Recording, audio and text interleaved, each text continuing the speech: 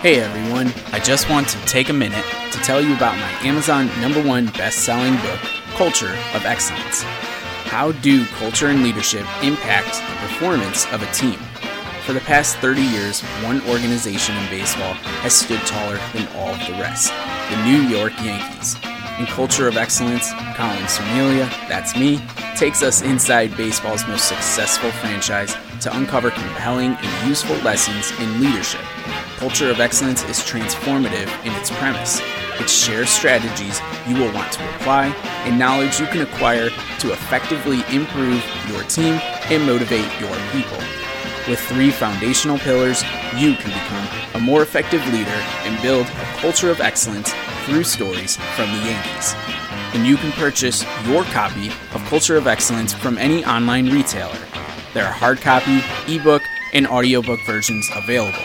You can also purchase a hard copy of the book directly from me, and I will personalize it for you and send you swag items like a bookmark and a sticker. Head over to www.talent409.com/culture-of-excellence to view all of your options and learn how you can discover your talent altitude through my book, Culture of Excellence.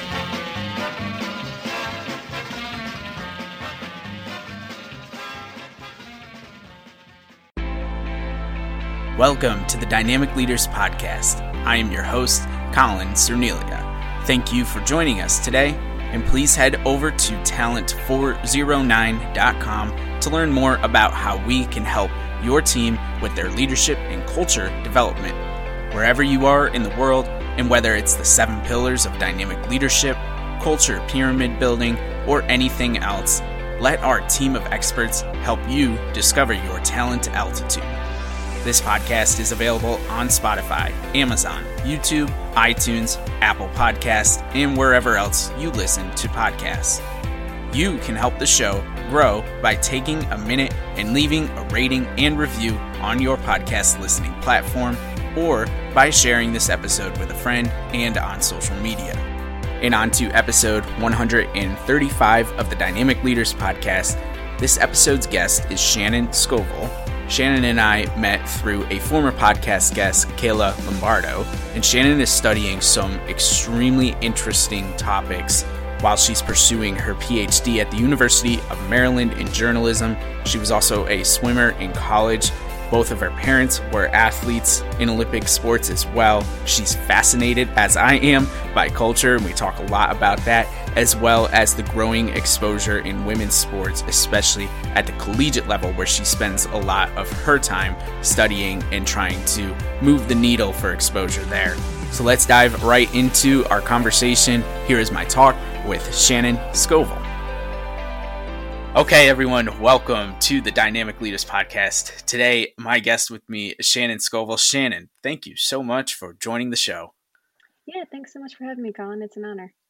Yeah, absolutely. I'm thrilled to be able to talk to you. I'm so fascinated about many of the things that you're fascinated, and I'm jumping ahead because we're first going to talk about sports and your background a little bit so we can get people familiar with you before we get deeper into the conversation. So I'm really looking forward to everything that we have to talk to, but let's first give the listening audience a chance to get to know you a little bit. So if you don't mind telling us a little bit about yourself, so please tell us, who are you? Yeah, sure. Well, thank you so much again for having me on the podcast. This is a really exciting opportunity. So I am originally from Cary, North Carolina, right outside the Raleigh-Durham area, and grew up swimming. Both of my parents were college athletes. So my dad was a wrestler and my mom was a gymnast at the University of Maryland. So I sort of grew up being very interested in the Olympic sports and the potential to be a college athlete. It was my dream from the time I began swimming at 7 to swim at the collegiate level before I even knew what that really meant. And so to be able to achieve that dream and swim at American University for 4 years was truly incredible. And I just owe so much to that experience for shaping me into the person that I am. But yeah, so I swam throughout most of my life. I also ran high school cross country. So I do triathlons recreationally on the side and really enjoy the experience of pushing my body to the limits and trying to find out how far I can go. Yeah, very cool. And swimming is, so I've had many more runners on this show than I've had people who've been swimmers. And it's funny though, when I think about swimming, it's very similar into running in the sense that there's a scoreboard and it very clearly shows who won and who lost. Whereas in some other sports, it can be a little bit more subjective depending on what happens on the field or what happens on the court. There's a little bit more of a luck factor in, versus like so many runners have said to me, like, that's why I love running, is because when you compete, like either you're faster than the other person or you're not. And I'd have to imagine when you're in the pool, it's kind of the same thing. Like either you're going to swim faster than the other person next to you in the lane or you're not. Yeah, and what I liked about it was I wasn't particularly fast. And I'm sure we'll talk about this, but I wasn't winning against other people very often. But I was Okay. winning against myself a lot. And Okay. so chasing my own times and chasing my own goals. And I've kind of brought that into my current role right now as a PhD student and an academic. I'm not trying to beat anybody else necessarily, but I'm trying to write the next article better than the previous article, or do better research each day. And so I like this idea of just challenging myself and being surrounded by other people and being part of a team and racing against other teams or competing in however I compete now as a PhD student, but mostly just competing against myself and chasing my own goals. Yeah, and that's such an interesting aspect that I think often gets overlooked. Like, yes, when we talk about excellence and we talk about the team aspect of everything and being a good person and supporting other people, and obviously in a lot of team sports, there are other people or other teams that you are looking at as potential rivals or as people that you're trying to beat. And I think what gets lost is what you've illustrated beautifully, in the sense that in order to achieve excellence, individuals have to perform at their highest level. And then the team, as a result of that, gets lifted. And you can't perform as an individual at your highest level if you're not consistently challenging yourself to get better. And I love that you had that mentality in the swimming pool, and now you're transferring that into your academics, and later that's going to be in your career after you finish up with your PhD. Can you talk to us a little bit about where that mentality, like how you built that muscle? Because I think that's something that a lot of us struggle with. Like when we meet failure for the first time, for example, we don't want to go through it again. Or when we're not the best person on the team, we don't find ourselves as motivated, because it's like, hey, why am I even going to work as hard? I'm not as fast as that person, or I'm not as good as that person. So can you tell me a little bit about, maybe where that mindset, or where you were able to develop that muscle and where it came from? Yeah, it's such an interesting question. It's something I think about a lot, because I also work sort of as a freelance sports journalist, and I interview a lot of high level athletes, and I hear their stories and their mindsets, and I think, wow, they're just living in such a different world than I lived in as an athlete.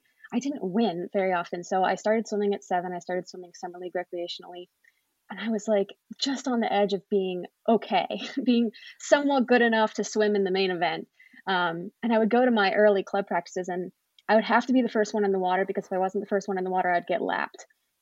So I needed as much of a head start as I could get. And I think that like subconsciously created this drive for me that you don't have to be the best to be there and to make a contribution. And as my swimming career continued and I started, training harder and harder, it didn't mean I didn't get necessarily significantly better compared to the field, but I saw new opportunities open for myself, whether it was in swimming or then in triathlon, using the swimming skills that I had, and started experiencing the, opportunity to go best time and what that meant for me. And just celebrating, I guess, my little successes, and being able to swim at the college level was sort of the culmination of all of that. It proved that hard work does pay off, and it looks different for different people. But for me, that meant swimming Division I in Washington, D.C., and it was just the greatest experience. And so I think I owe a lot of that to the 7-8 swimming experience that I had, where I was last or losing, but part of something that I really loved, and I could see myself getting better. Yeah. And what I'm even more curious about is, so that attitude and that mindset is awesome. Do you feel like that lead by example mentality that you had, maybe, do you feel like that rubbed off on any of your teammates throughout the years, or that they asked you? Like I can just imagine a scenario where that somebody recognizes you're not the best player on, or not the best swimmer in the pool, and they see you working and it just doesn't connect, right? Like usually it's, you hear the Michael Jordans, right? Or the Kobe Bryants, like the first one's in the gym, the last one's out and everything. You're talking about like the elites of the elites. And you don't necessarily hear that for people who, to your point, just haven't had a lot of success winning in the traditional sense. So do you feel like because maybe you weren't the best athlete, do you feel like you were still able to influence your teammates with that work ethic?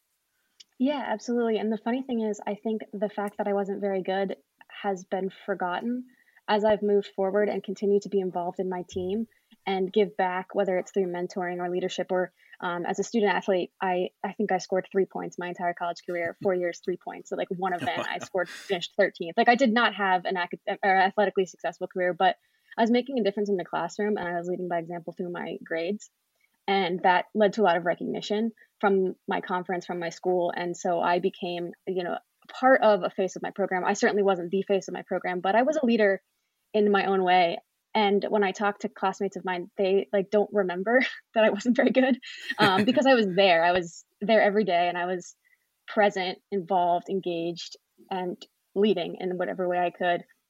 And it's really nice to know that I'm not defined by the 3 points that I scored in the mile my sophomore year, but more my holistic contribution. Yeah, I think that's amazing. And it's got me thinking. I was just at a practice yesterday for a high school program. I won't point out exactly who it was, but I was thinking to myself the entire time, like, I know this is a weird time in world history. And because of that, we've had to maybe alter the things that we're doing at home, the way that we're going to school, and also the way that we're practicing traditional athletics and competition. Like we're not getting in as many huddles. We're not being, as close 1-to-1. We're out on a field yesterday and everybody's still social distance and spaced and everything.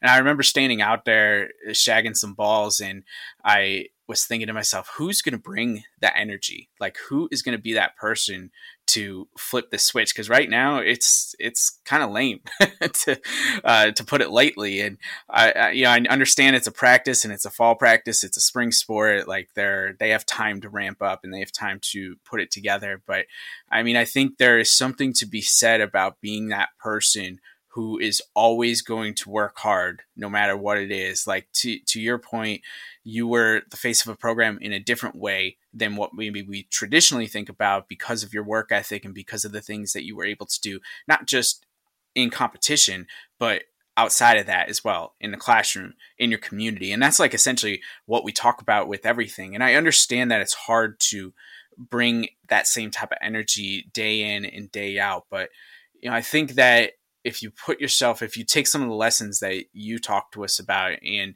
you just say like, how can I get better? Focus on yourself, be a little bit selfish. Sometimes that's okay.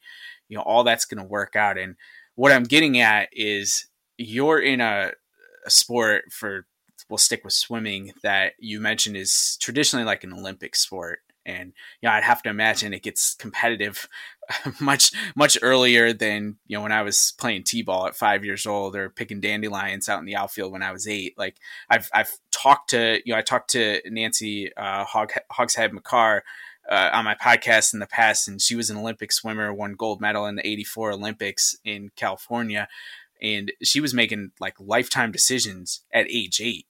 And I just can't even imagine, trying to decipher, like, am I going to go all in for the Olympics, Am I going to try and go to college? Do I just want to do this for fun?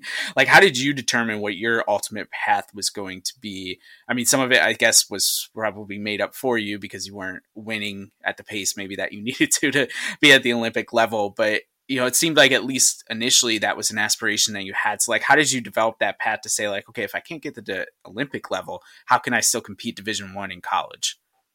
Yeah, well, first, mentioning me in the same sentence as Nancy is like truly an honor. It's incredible that we're on the same podcast here. She's at such a different level and has done so much incredible work and certainly a hero to me. So that was very nice of you to say. But yes, I realized fairly quickly that I wasn't probably going to make the Olympics. But I just loved it. And I don't know why. Like, I've been asked this question before and I hadn't really thought about it since while I was swimming. No one really asked me that question. I wanted to go to practice though. I loved it. I wasn't winning in the meets, but I could win a practice. And there was something about that, knowing I was going to make myself better in that moment.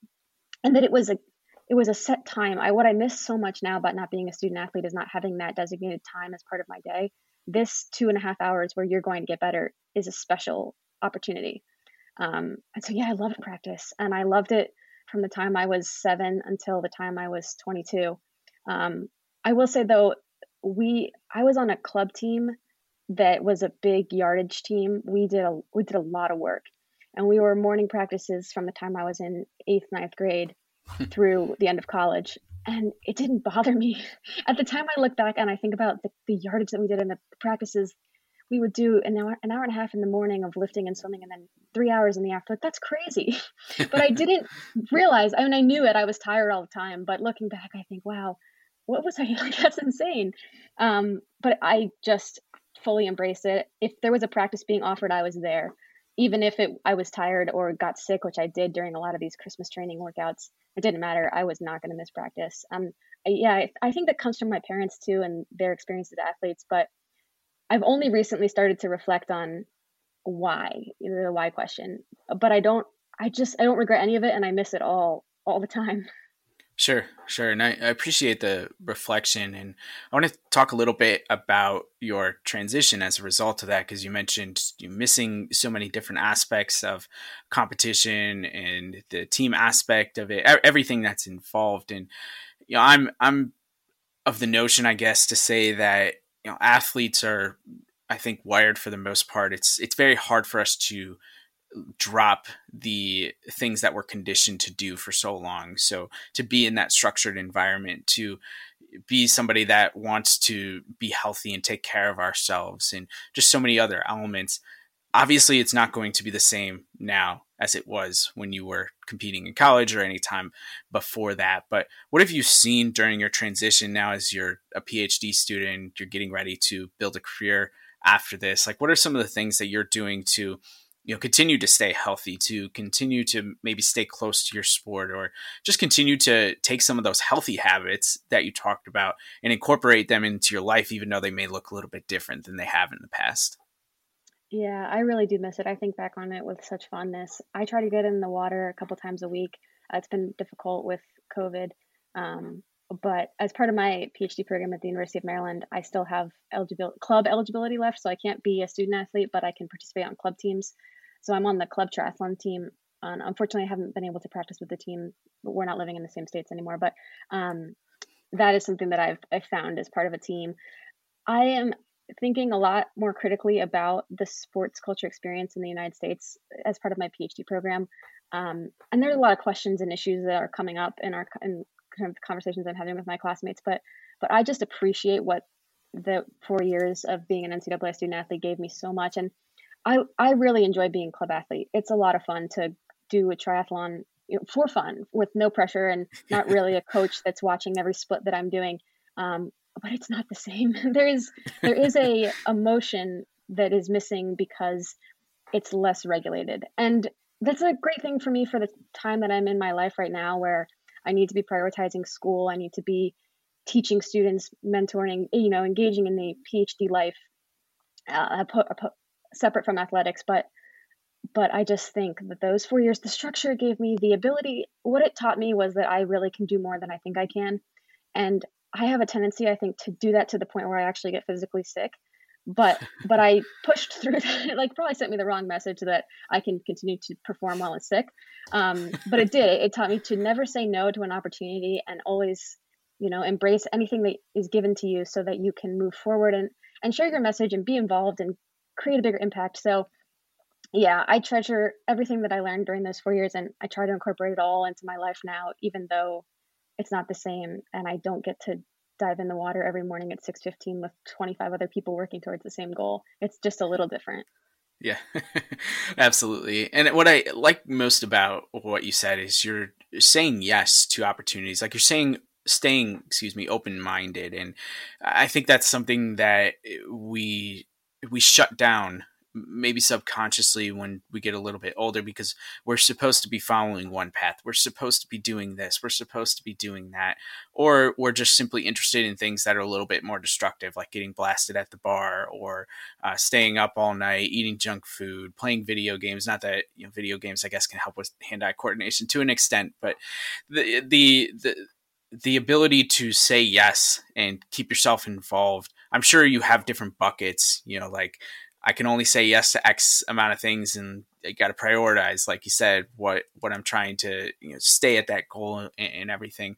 Like, have you been able to, that's the question I guess I'm trying to ask you here, is being able to prioritize what you're saying yes to versus what you're saying no to. Like, is that something that you found has been easy to do in this transition, or is that something that you're finding that you're still trying to figure out? Yeah, definitely still trying to figure it out.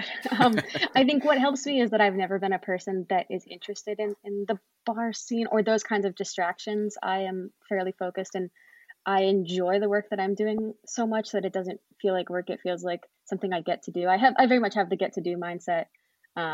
So I don't feel drawn to, I guess, some of the more destructive behaviors, but I do have a problem with not saying no. And I actually have recently discovered that I have a problem with thinking I can get things done faster than I really can. So Okay. I will schedule additional things into my schedule, and then as I go through, realize that like that was an unrealistic timeline. I'm a little behind. So that has been a cycle that I've gotten into in this my PhD program, and I'm kind of like, I didn't know I was that person that couldn't best figure out how much time things are going to take, and it's because I overdo things and I take too much time to try to make it the way I want it to be. So yeah, I'm discovering some personal faults as I continue through this PhD program that I didn't know I had. That's requiring me to make some adjustments on the fly. Well, I love it because I think it takes a self-awareness to be able to audit yourself like that and to admit that, maybe you have some shortcomings, you have some challenges, and you're learning, you're continuing to stay open-minded. And that's really what's most important about all this. Yeah, definitely. All right. I want to transition us to talk about, there's a couple of things that you and I click on that we're both super passionate about, although I would say you're probably more, you could speak more to like the technical side of some of these aspects. So that's why I want to dive a little bit deeper in with you today. One of your focuses in your PhD program, and I'll allow you to expand on some of the other aspects that you're talking about as well, but one of the focuses that stood out to me was you're wanting to grow the exposure in women's sports, especially at the collegiate level. And now I'll start this conversation, or this part of the conversation, by telling you, or by telling the listening audience, what I told you the first time that we talked, in the sense that obviously this platform is one of those areas that I'm hoping will help the exposure for women in sports in general.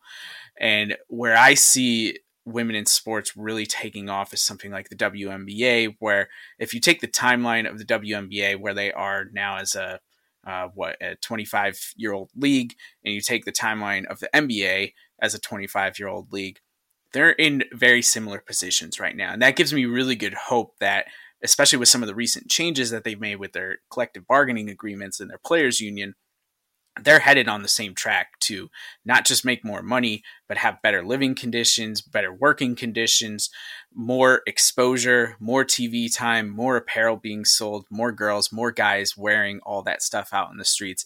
And that trickles down, at least in my belief, to all the other levels. When the pros can get it figured out, that trickles down to the collegiate level, that trickles down to high school, to middle school, and so on and so forth. So I'm in the position, I guess, that I am hopeful that we are continuing to move toward a positive direction for growing exposure in women's sports because of an example like that. But what I'd love to know is a little bit more about what are some of the focus areas specifically within that realm that you're thinking about, that you're writing about, that you're teaching.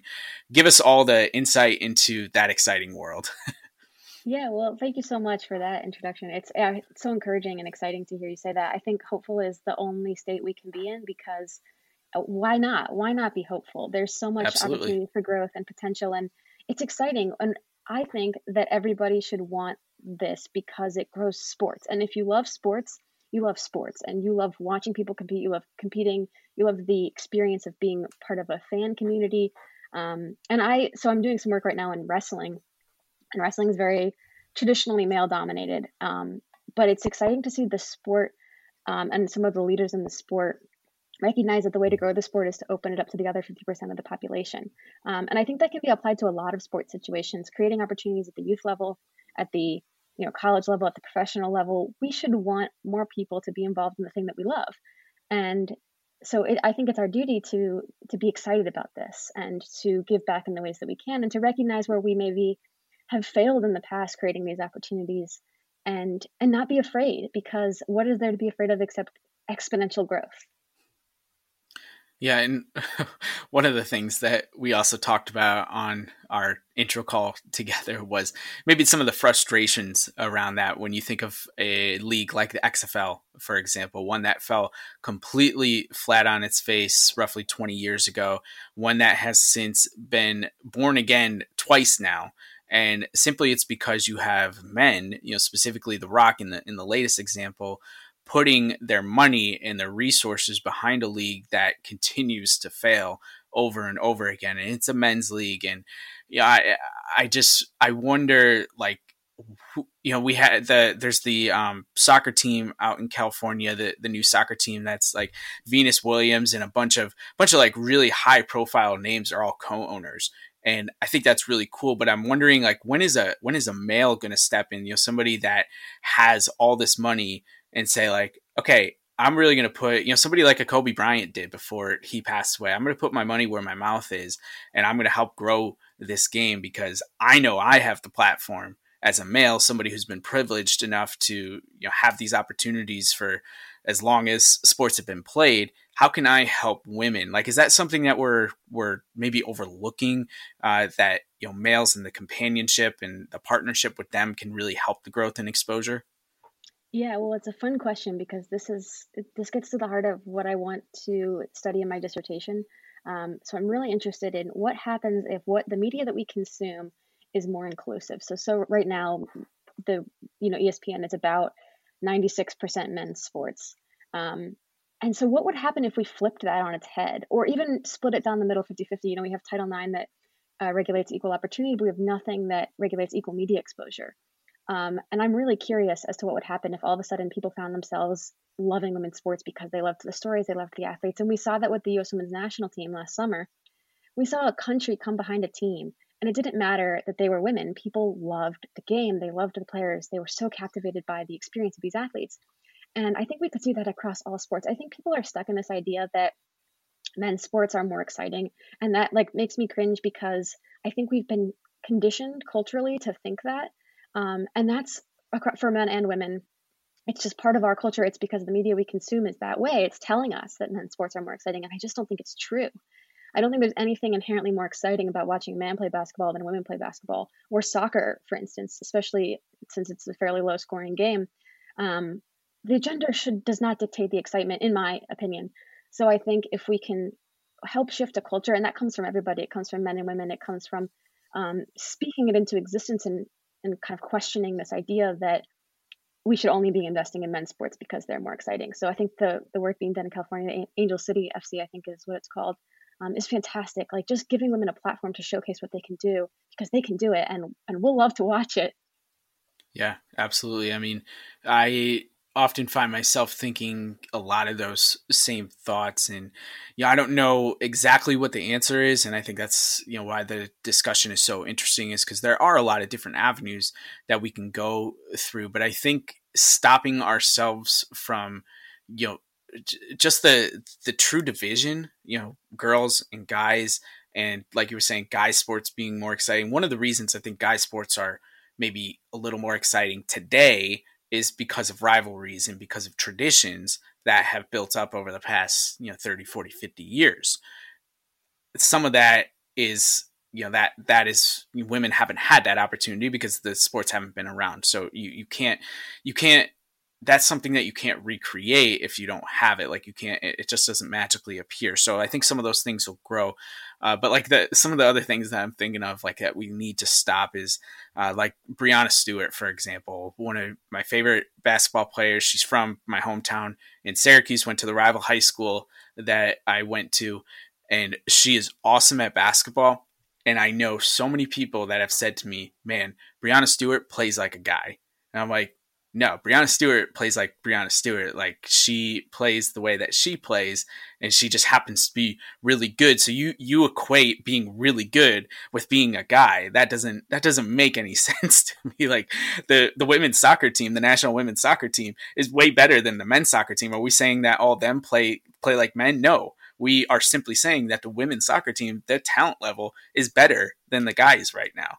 So, like, we've been able to make those clear distinctions, but that language, it still exists. And like, that contributes, I think, to some of the bad publicity that comes out, where it's like, like the Julie Ertz headlines when right. It's like wife of NFL tight end Zach Ertz or something, like just something so stupid that it makes you cringe when you think about it, really. But what are, like, I guess the point of me asking all this, like, so those are some of the examples of things that, you know, I've come across that I'm like, okay, those need to change. Like, if I see somebody with a bad headline, I'm calling it out on social media. Like, I'm tweeting at that person.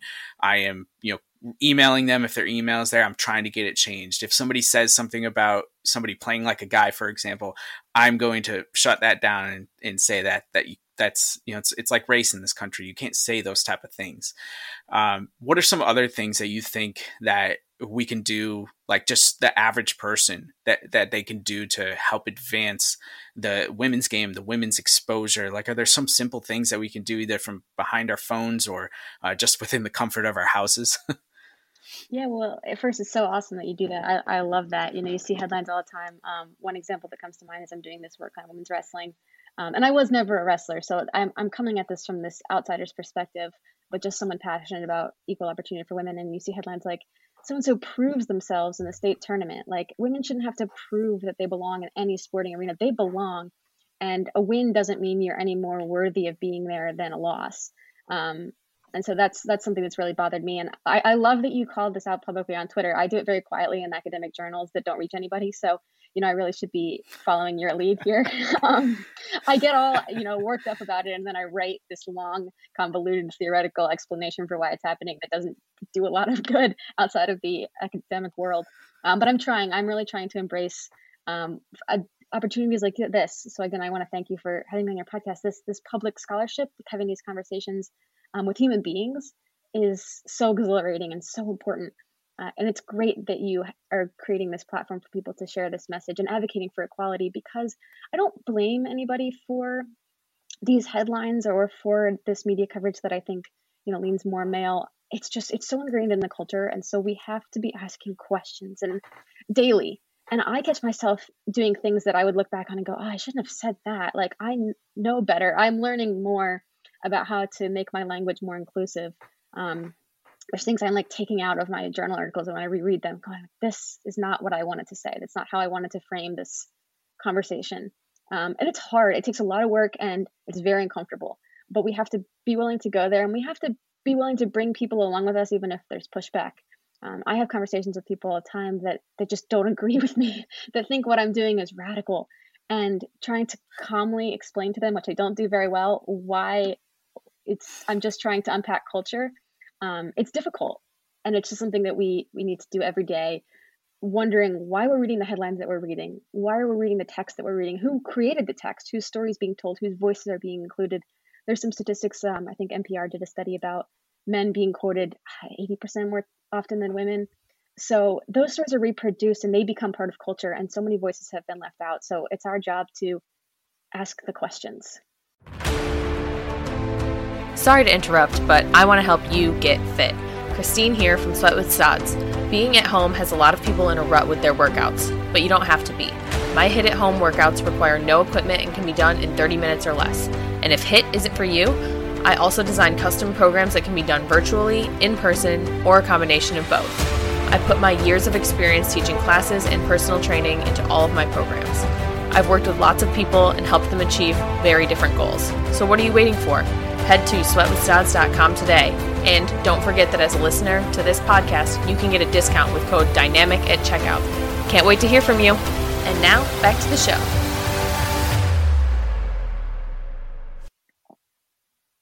Yeah, I love it. A lot of work to be done, obviously, and I don't say that to be discouraging. But I think to our earlier point in the conversation, you can be hopeful, you can be excited that this is trending in the right direction. And, my 3.5-month-old daughter, well, by the time she's 18, by the time she's, getting into competitive athletics potentially at the college level, or she goes off into the workforce or whatever she's doing with the far longer portion of her life that she will have if she's healthy and happy, that all of this work that we're doing now is going to matter, and it's going to be different. I mean, it's certainly different than it was when I was born, and that is progress in itself, but there is more that we can do, and there are ways that we can be better. So it's definitely an exciting and hopeful time ahead.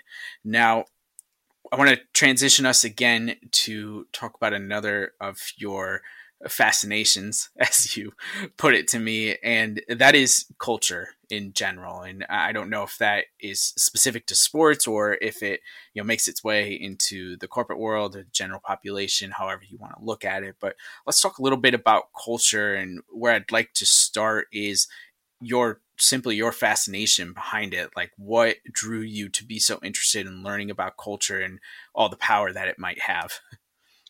Yeah, I definitely think a lot of my interest comes from sports, comes from being on teams, working with different people, seeing how different people think. And I, again, have had a lot of time to reflect on my experience on these different teams and growing up. So I'm from Cary, North Carolina, as I mentioned, which is fairly white, fairly affluent, not a particularly diverse area. We have the Research Triangle, so there's some diversity there. But then I went to American University, and it just my eyes were opened up to so many more things, and it's great. And I'm so grateful for that, to recognize sort of different backgrounds that people bring to the table and different stories and experiences and values. It's just been great. So I've tried to incorporate that into the way that I think, into the way that I write and work. And watching different cultures and teams work towards a common goal has been really exciting for me. But I know you're really interested in leadership. So I've been thinking about that since we talked, how leaders drive culture. And I'm very passionate about inclusivity and equality. So I only know my own lived experience in terms of how that things have impacted me. I can hear from other people, but I have not lived their life. So I'm just trying to always be listening. And I think that's something that makes a good culture, is leaders that listen and think and ask questions and bring other voices up with them, because your voice is only one perspective, and you can't create a good culture unless as many perspectives are represented as possible. So if we focus a little bit then on like the diversity and the inclusion piece of a culture, I think whether we're talking about athletics or we're talking about the corporate world, there are some inherent challenges to getting as diverse as maybe we want to be with things. That's not to say that you shouldn't try to have a diverse workplace or a diverse sport environment. It's just, like you said, if you grow up in an area that is full of other white people, I mean, where are you going to find some of the diversity? It's you can't just make people up and things like that. So there are some inherent challenges when it comes to all of that. But one of the things that stood out to me is that you talked about just using your voice and talking about your story, and everybody's experience is a little bit different. And maybe this speaks to the inclusive environment a little bit more than the diversity piece. But how do we encourage people to use their voice and to speak up if they're not in a traditional leadership position, for example? Like, how do we make the environment so that they're willing to do it, and how do we get our leaders to encourage them to do it without retribution of being fired or being cut from the team because you speak out against something that may not be popular or may not be the norm as it was in the past? Yeah, it's really hard. I'm like reflecting again on my own experience as you asked the question. I think it took me a really long time to find my voice, because I wasn't fast. So I didn't have a lot of skills that I brought to the table. And so I had the mindset of like, I'm just someone that practices really hard. Why do people need to hear from me? I will work hard, and they can watch that if they want to. And if they do, they'll probably, be in my social circle. And if they don't, then they'll be in a different social circle, and I'll just keep doing my own thing. So I think it took me a really long time, and I didn't come into a position where I felt like I could speak up until I got to college. And until really like my sophomore and junior year of college, when I started writing and doing a lot of work with the student newspaper, and it was an outlet outside of sports where I was valued. And that was a new thing for me. I didn't do a lot outside of sports in high school. And so to come into this college space where not only did they want me at the table, but they wanted me to speak at the table and do more. And they didn't care about how fast I was or even how talented I was, because I'm not the world's greatest writer. I've never been the world's greatest writer, but I love writing just like I love swimming.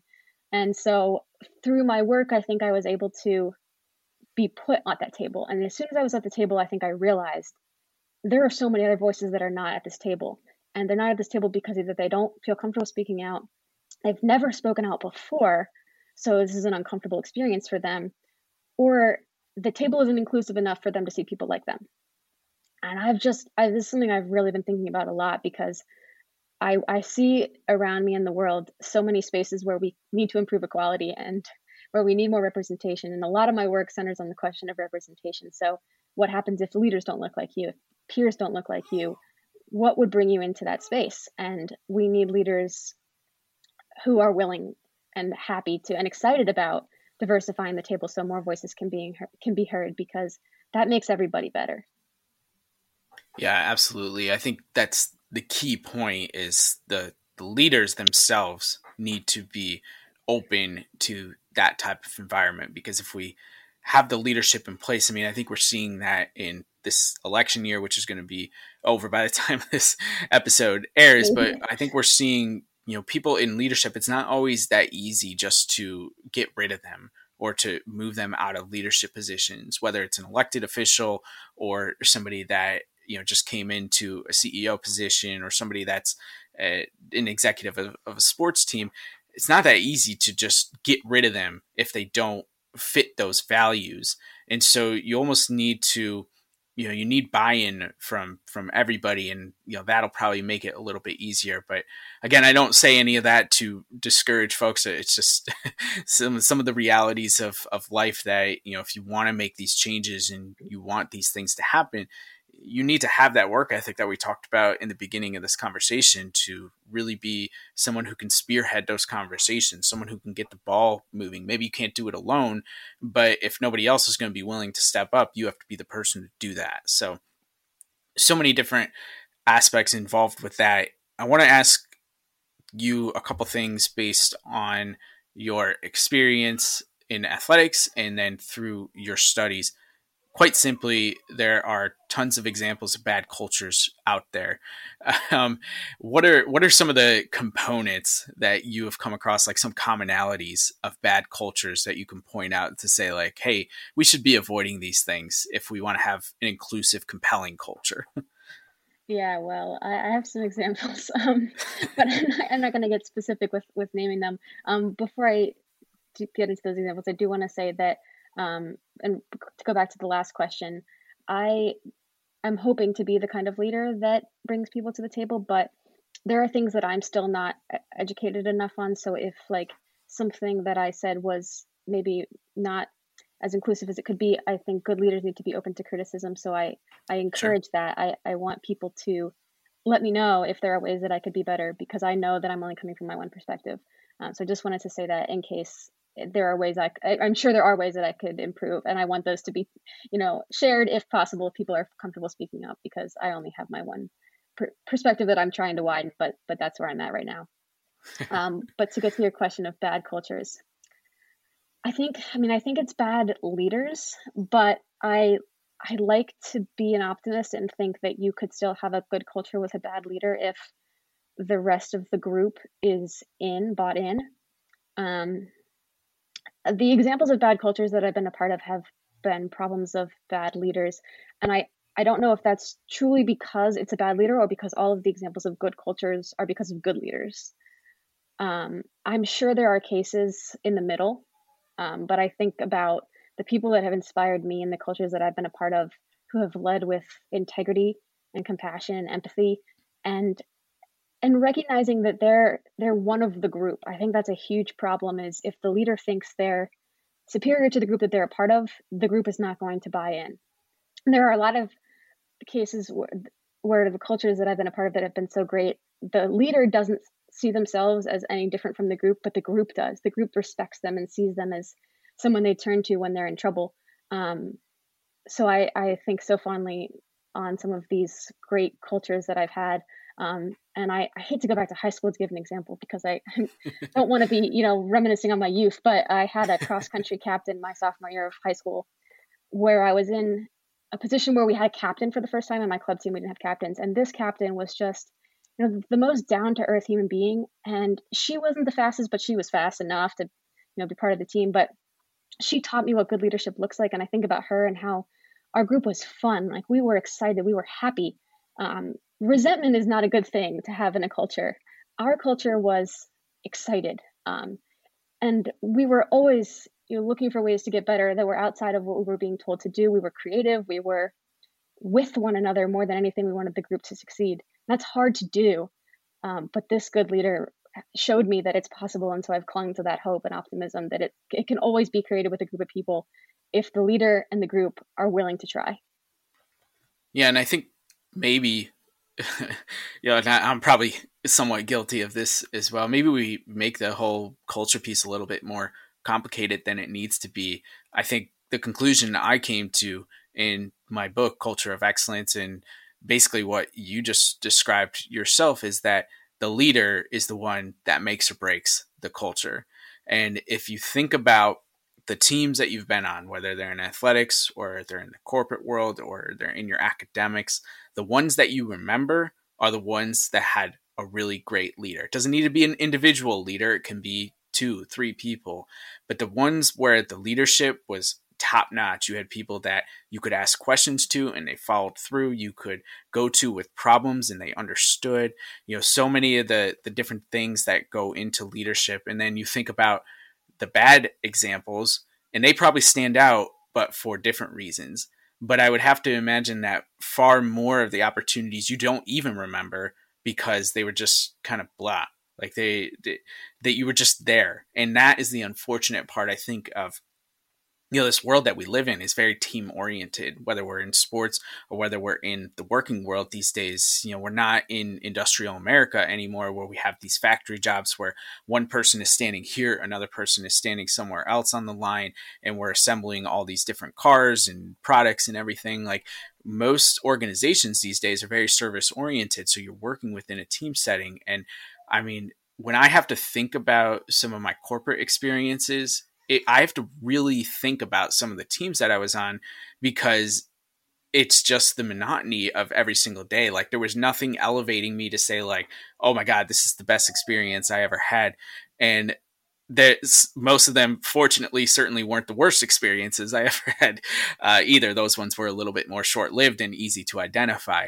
And so I think a lot of times, and this is why I say maybe we make it a little bit more complicated than it needs to be, a lot of times we are in that middle ground where we're all just there, right? We're doing the work because we've been asked to do it. We don't really care too much one way or another. We're just trying to get a paycheck, or we're just trying not to get cut from the team.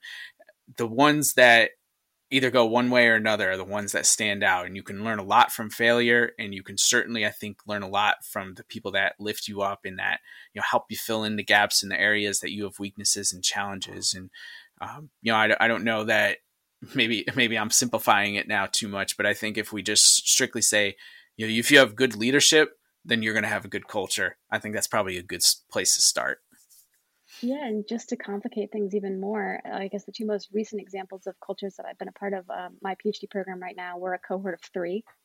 And so, I wouldn't say there's a leader, but we've all taken on a role as someone who wants to move the program forward. So we're leading each other and learning from each other. And it's been incredible. I have some friends who have been in law school and they talk about the competitiveness of it. And the collaboration that's happening in my program inspires me every day. And so we're all leaders, or we're not leaders at all. We're somewhere in the middle. And my college team, my senior year, there were 3 of us that were captains. And we were a fairly big team. So 3 very different leadership styles and very different personalities. And somehow we brought this team together. And I think there's a lot of things I could have done better. And I wish I could have made more of a difference. But to think about these two examples where you have 3 leaders, which is a weird number, and 3 is never usually good, but in these 2 cases, 3 created a complicated culture of good leadership, I think, in my biased opinion. Yeah, that's too funny. The threes never work. I'm usually in that same boat too, but there's always exceptions to everything. So, well, Shannon, this has been an awesome conversation. Before we get to my final question for you, if there are people that want to follow along with your budding career as you finish up your PhD program, where can we find you? Social media, LinkedIn, anything like that? Yeah, this is so nice. I'm on most of the social media platforms. Shannon Scoville on Twitter, Shannon Scoville on LinkedIn, Shannon Scoville 1 on Instagram because I had a hacking problem, so I did add the 1 there just to distinguish my name. Facebook, I'm there. So yeah, I'm always excited. I love talking about this kind of stuff. It's so much fun to have this conversation with you. You're doing such incredible work, so to be able to talk about it is great. And I really love connecting with people and trying to share the message and trying to learn from other people, which is so important. And social media has been really helpful for that, actually. I've learned a lot from conversations that I've had with people on social media that I maybe wasn't connected with before and became connected with, like Kayla, through mutual connections. It's been a net positive experience for me, which I know is a privilege, and I'm grateful for it. I want to make that the experience for others. Yeah, absolutely. I think we both understand the destructiveness of social media, but we've both been fortunate, I think, to have, as you said, a net gain and been able to make mutual connections and just overall have a really good experience. So if you use it the right way, it's another lesson that social media can certainly be very powerful and very, very helpful. So I'll throw all that. Thank you for sharing that. I'll throw it all into the show notes for people to reference if they want to follow along. And Shannon, before I let you go, the show is called Dynamic Leaders, and we have talked so much about leadership today, and we've talked about culture, we talked about growing exposure and how leaders can really help that in women's sports. And I love to give my guests an opportunity to shout out someone in their own life who's been really influential from a leadership standpoint or just in general. Do you have somebody that you want to give a quick shout out to today? Yes, I thought a lot about this question. I've obviously had a lot of personal people in my life, my mom, a teammate of mine. But because we're talking about growing women's sports, I wanted to talk about a leader who I think is making a difference that is so big and so important and meaningful, and that is Sally Roberts. I don't know if you follow her work or have talked to her, but she is the founder and CEO of Wrestle Like a Girl, a nonprofit to grow exposure and opportunities for women in wrestling. And she's just breaking down barriers, and she's just the most welcoming, enthusiastic, positive person. And I know it's an uphill climb for her because she is leading the charge, and it's always hard for the person leading the charge, but she's doing it in such a graceful and exciting, empowering way. And so I wanted to shout out her and just to do whatever I can to support the work that she's doing. Yeah, absolutely. I think that's an awesome shout out, and I'm definitely going to look myself into that a little bit more. I'm not familiar with her work, so I appreciate that. And I really appreciate, Shannon, you taking the time to hop on the show today to share your experiences, your expertise. It was fun. Swimming is so interesting, all those individualized, like Olympic type sports where it can get a little messy when you're younger, but I think you learn just as much as you do from the traditional team sports. And so to get that fresh perspective on my end is certainly very nice as well. And I really appreciate you taking the time to do this. Oh yeah, this was so fun. I haven't thought about a lot of these things live like this before. It's healthy and good, so I appreciate it.